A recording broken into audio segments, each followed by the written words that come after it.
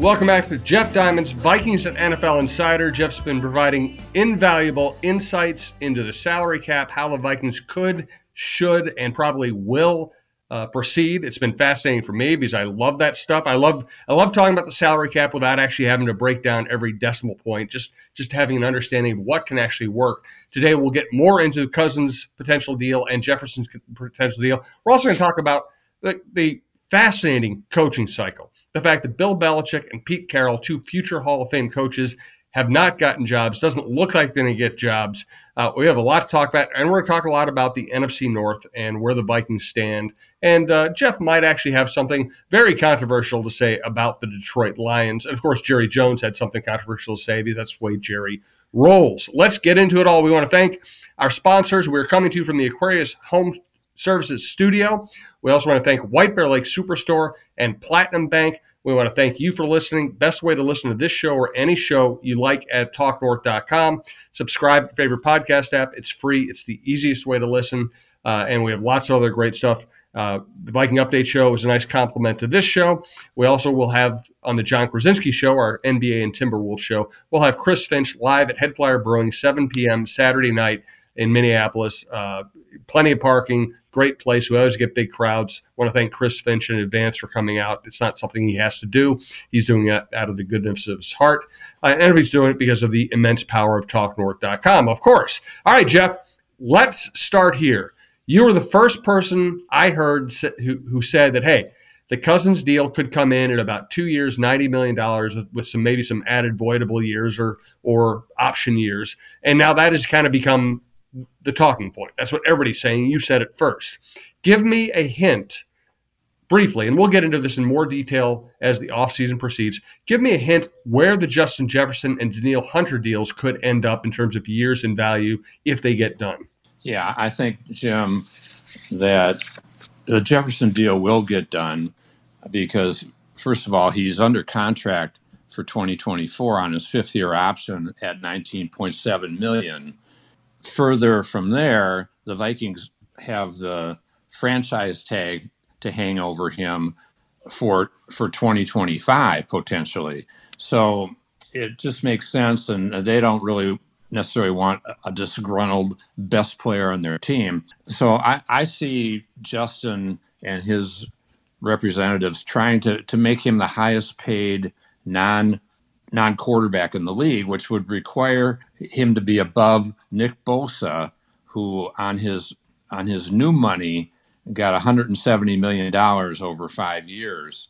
So I think that's the target for Jefferson, which is $34 million a year, to get slightly over that, and also to exceed, obviously, Tyreek Hill as the highest paid wide receiver, and Hill on his extension was $30 million a year. So I think Jefferson will blow past Tyreek Hill, and Hill's actual average is closer to $28 million. So without getting totally into the weeds on this, which we could do in the future weeks, but I think it's really an important deal for the Vikings to get done as soon as they possibly can. They're about 25 to 29 million under the cap going into the season, which is good news for them compared to past years when they've always been over the cap. But I'm sure they'd like to potentially free up some more money to be able to sign Hunter, to be able to maybe go into free agency, perhaps bring back DJ Wanham, get Cousins' deal done, which I think can lower his cap number too. But in terms of Jefferson, I see it coming in at $172.5 million over 5 years. And when the dust settles, that's $34.5 million per year average in new money, which exceeds Bosa by $500,000 per year. And when you factor in the other $19 million that he's still going to have on this year's deal, then Justin's total average comes in around $32 million a year, which takes him well over Tyreek Hill and over Bosa and over Aaron Donald, who's at about 31.6. So I think that's what they're shooting for.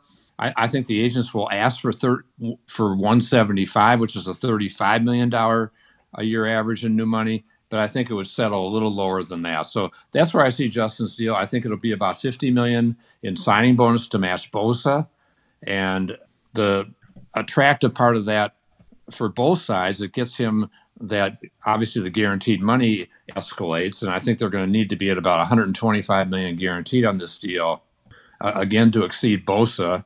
And but with that $50 million signing bonus, they can get Jefferson's cap number down by about $10 million off of that 19.7 million, and it would come in probably closer to 9 something. So they can save about $10 million in cap room by doing the deal before the start of the league year or early in the league year. And I think that that's what they will try to do. That's what makes sense to me on Justin. As far as Danielle Hunter, his situation, he's a pure free agent. They can't franchise him.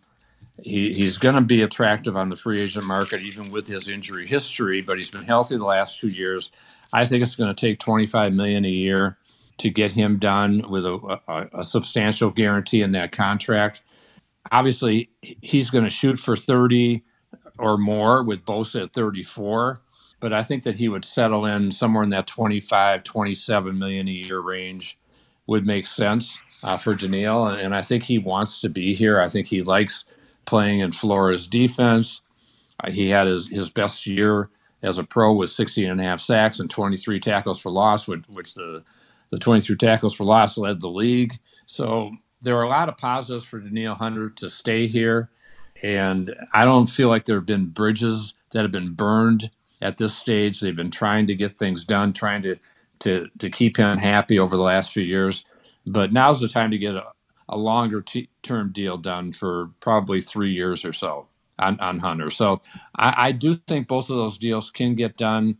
And again, the Cousins domino is really important because if they don't sign him, they're going to be hit with $28 million of dead money. If they do sign him, they could restructure the contract and get his cap number down and pick up some cap room there too, which they need to, as I said, be able to bring back guys like DJ Wanham, Jordan Hicks, perhaps a Jonathan Bullard, and also be able to go into free agency and maybe sign some better players than they did last year. Let Davenport go. They wasted $13 million on him because he can't stay healthy. And Byron Murphy was an okay signing at around whatever, 8 to 10 million a year. But they need a quality corner to really upgrade that defense. And I'm sure Brian Flores is jumping on the table now that it looks like he's going to be back this year, that he's going to want better corners than what he got out of Caleb Evans. And Mekhi Blackman, yeah, he was a rookie, but he did some good things early, not so good late. Murphy got hurt late. He was hurt the year before.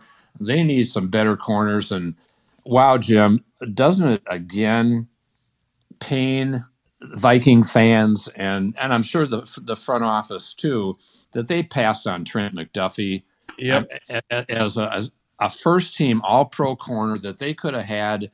The Chiefs, I think, took him around in the 20s in 2022. And obviously Kyle Hamilton, we talked about that they could have had at 12 instead of the Ravens. And he's the first team All-Pro. Either one of those guys would have significantly upgraded this defense. They end up trading down and get Lewis Cine and Andrew Booth with those picks. And neither one has done anything over 2 years.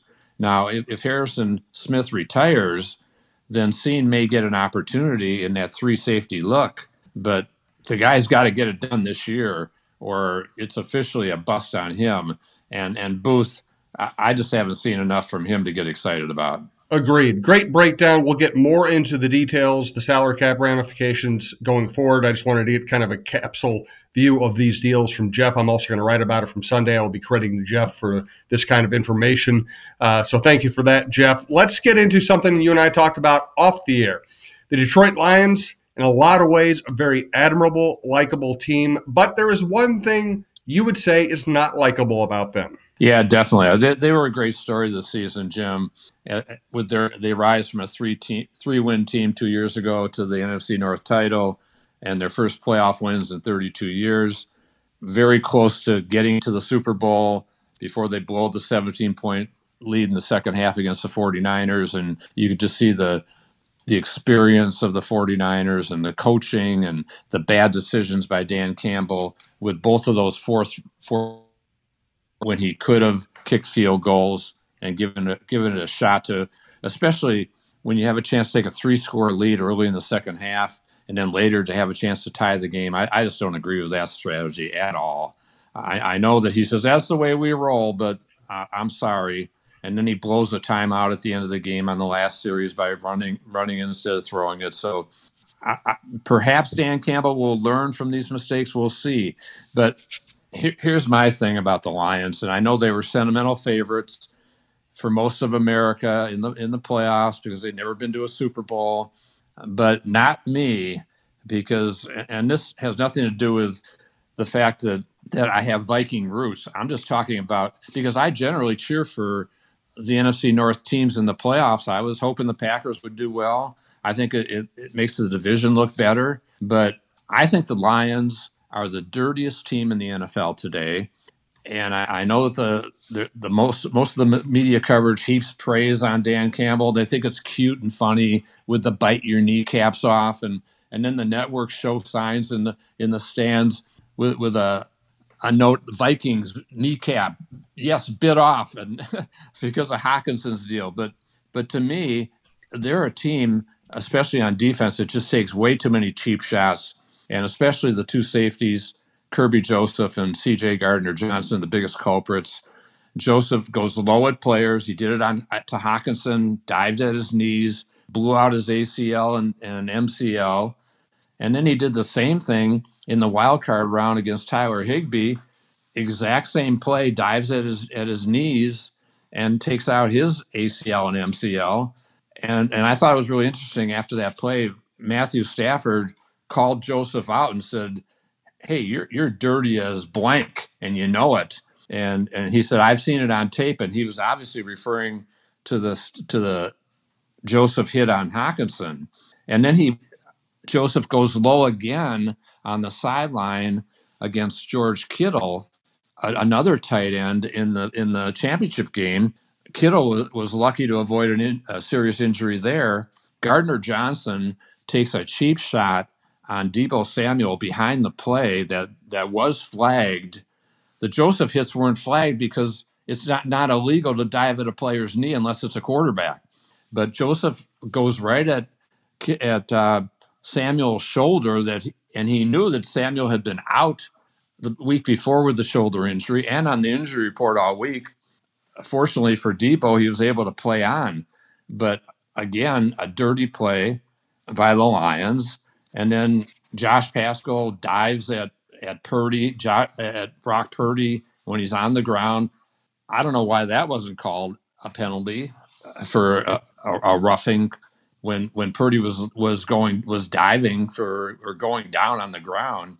I just think the Lions, and it starts with Dan Campbell with his message to the team, to the public, to everybody, that we're going to be overly physical, play to the whatever they call to the whistle and beyond.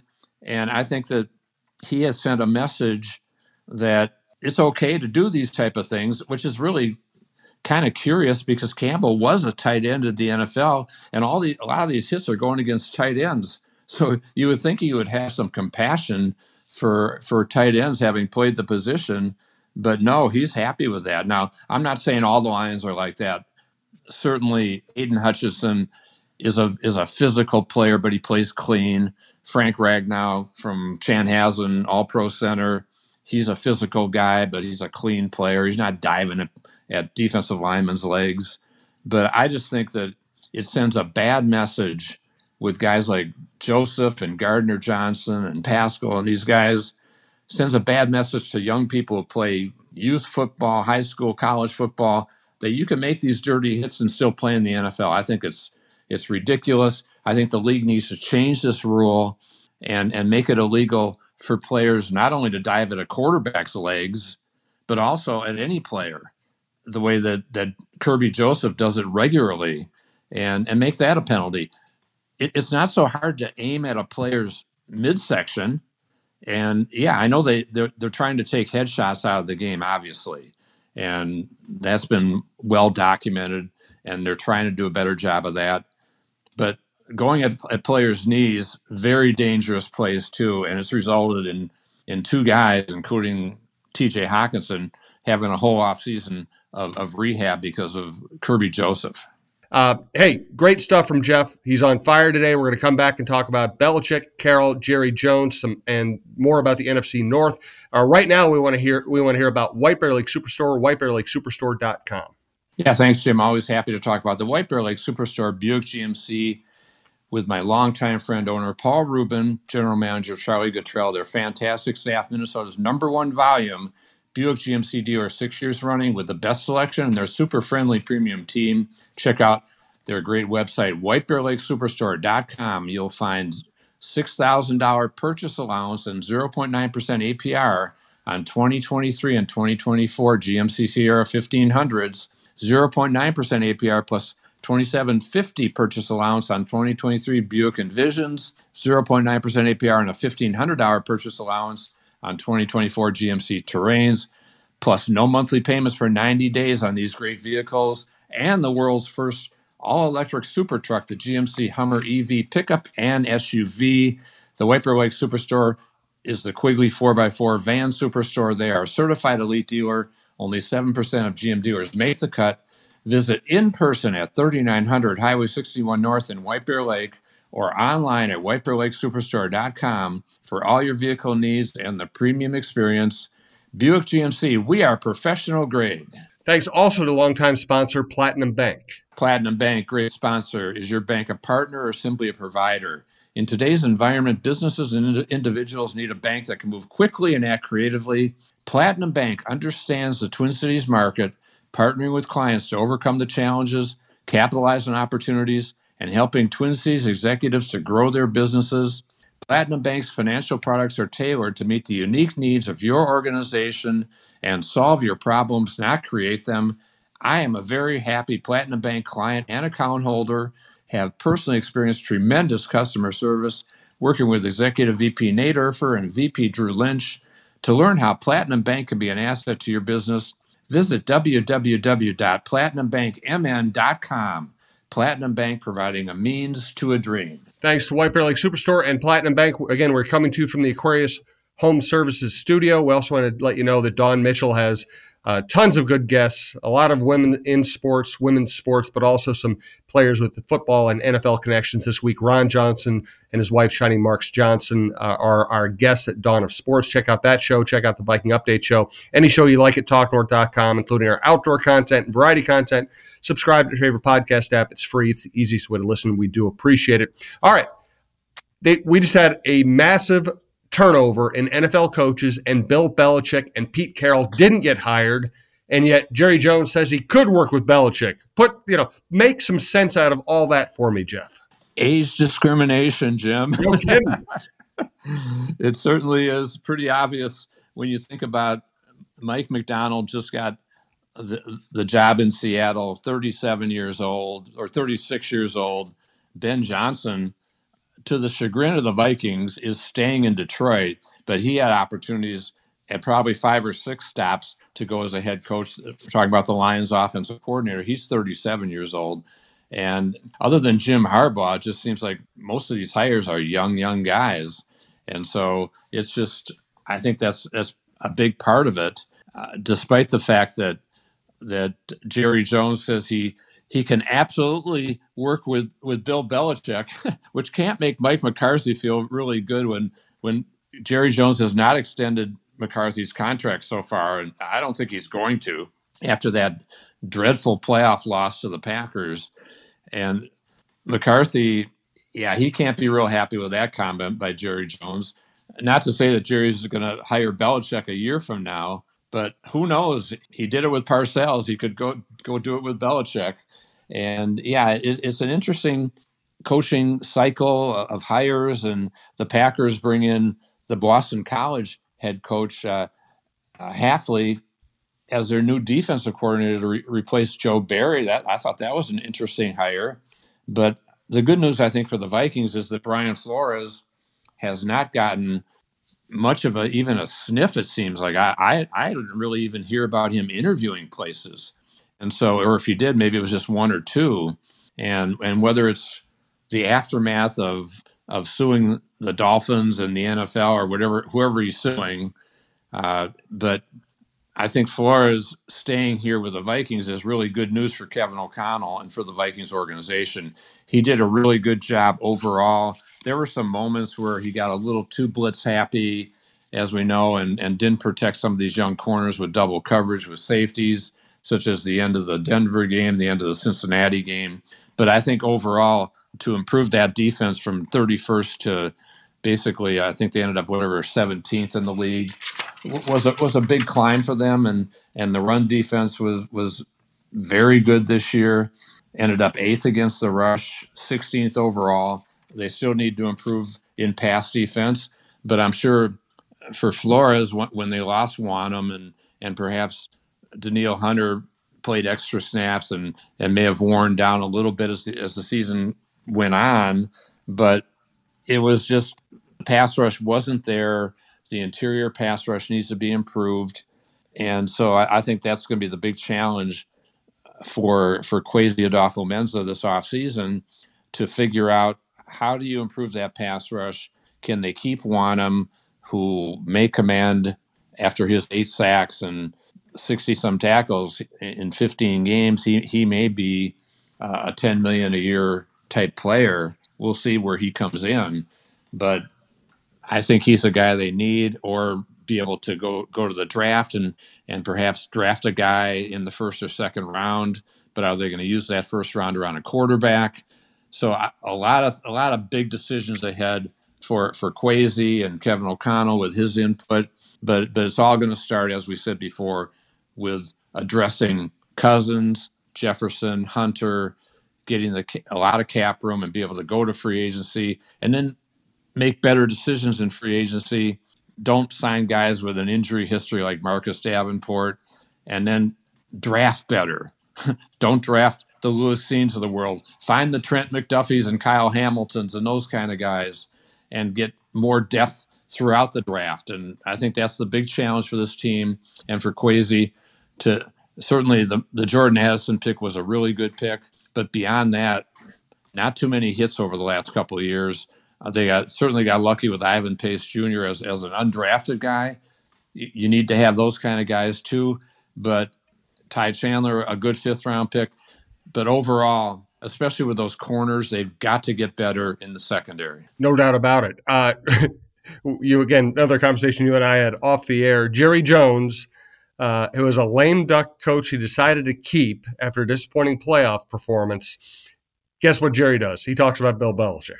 Yeah, and it's so typical of Jerry that he's going to stir things up, and he's going to put a little pressure on Mike McCarthy for sure, and the rest of the coaching staff to not have the kind of game they had against the Packers in the playoffs when their expectations were to at least get to the conference championship game and then take their shot at the 49ers, who had knocked them out a couple of times. So very disappointing for Dallas, where they come out from the season that was pretty good overall, and they've got some big decisions ahead too. With Prescott getting him extended, he's got a $59 million cap number, Jim. so he's got them over a barrel even after playing lousy in the playoffs, throwing a couple of bad interceptions against Green Bay. They have no choice but to extend him and get his number down, and then have the money to be able to sign CeeDee Lamb, probably extend Micah Parsons. So a lot of big decisions in Dallas ahead, as there will be around the league. Free agency only 5 weeks away, so it's coming fast. But we know one thing, Jim, the Super Bowl is next week, and I'm going to give you a little hint on my Super Bowl pick. I'm done picking against Patrick Mahomes in the playoffs. Now, I think you did have Kansas City last week, as I recall. I did. I picked Kansas City and the Lions last week, and the Lions choked away my pick. Otherwise, I would have been 2 for 2. Yeah, I did have the 49ers in that game, but yeah, I'm done picking against Mahomes. He's just, even when he doesn't have to be prolific and throw for 300 plus and run for 80 yards or whatever, because in this game he threw for 241 and only ran for 15 yards, but what a throw to Kelsey on that back shoulder throw where Hamilton's all over him for the first touchdown. and Kelsey steps up in the big game. So it's kind of funny too. All these conspiracy theorists that say, "Oh, the league wanted Kansas City in the Super Bowl, so Taylor Swift will show up." I don't really think that happened, but Taylor's going to make it back from Japan for that game. No doubt. And it wasn't a Taylor Swift conspiracy. It was the Ravens choking.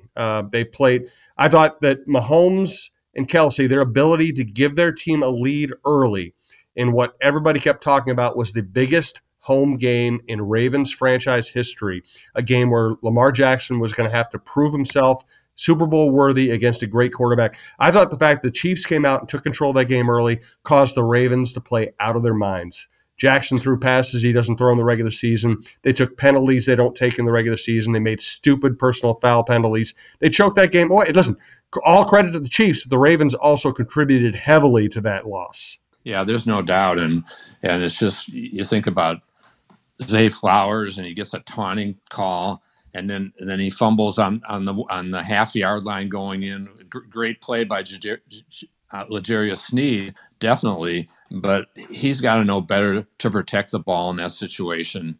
And so it ends up with the touchback, and Chiefs keep the 10-point lead at that point. That was biggest play in the game right there.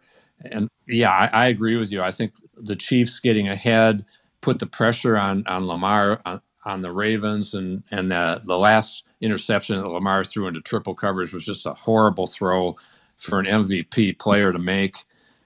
So yeah, definitely Kansas City made the plays that they had to make. The defense playing well all year. Chris Jones was a force, and yeah, just bad penalties. You think about Roquan Smith with a personal foul, busting the offensive lineman for no reason and jumping offside, just crazy stuff. And certainly John Harbaugh has to be very disappointed in his team's performance. But then you think about a guy like Steve Spagnuolo, and he took some heat over the years, especially in his head coaching reign. But wow, did he do a good job in this game with the heavy blitzing that did rattle Lamar Jackson. No doubt about it. Hey, great stuff, Jeff. It's going to be a fascinating offseason. You're the best person possible to talk about all these salary cap moves, personnel decisions, and everything else. Next week, we will preview the Super Bowl and get a little more into some Vikings projections here. For today, this is Jeff Diamond's Vikings and NFL Insider with the former Vikings general manager. We appreciate you listening. We'll be talking to you soon.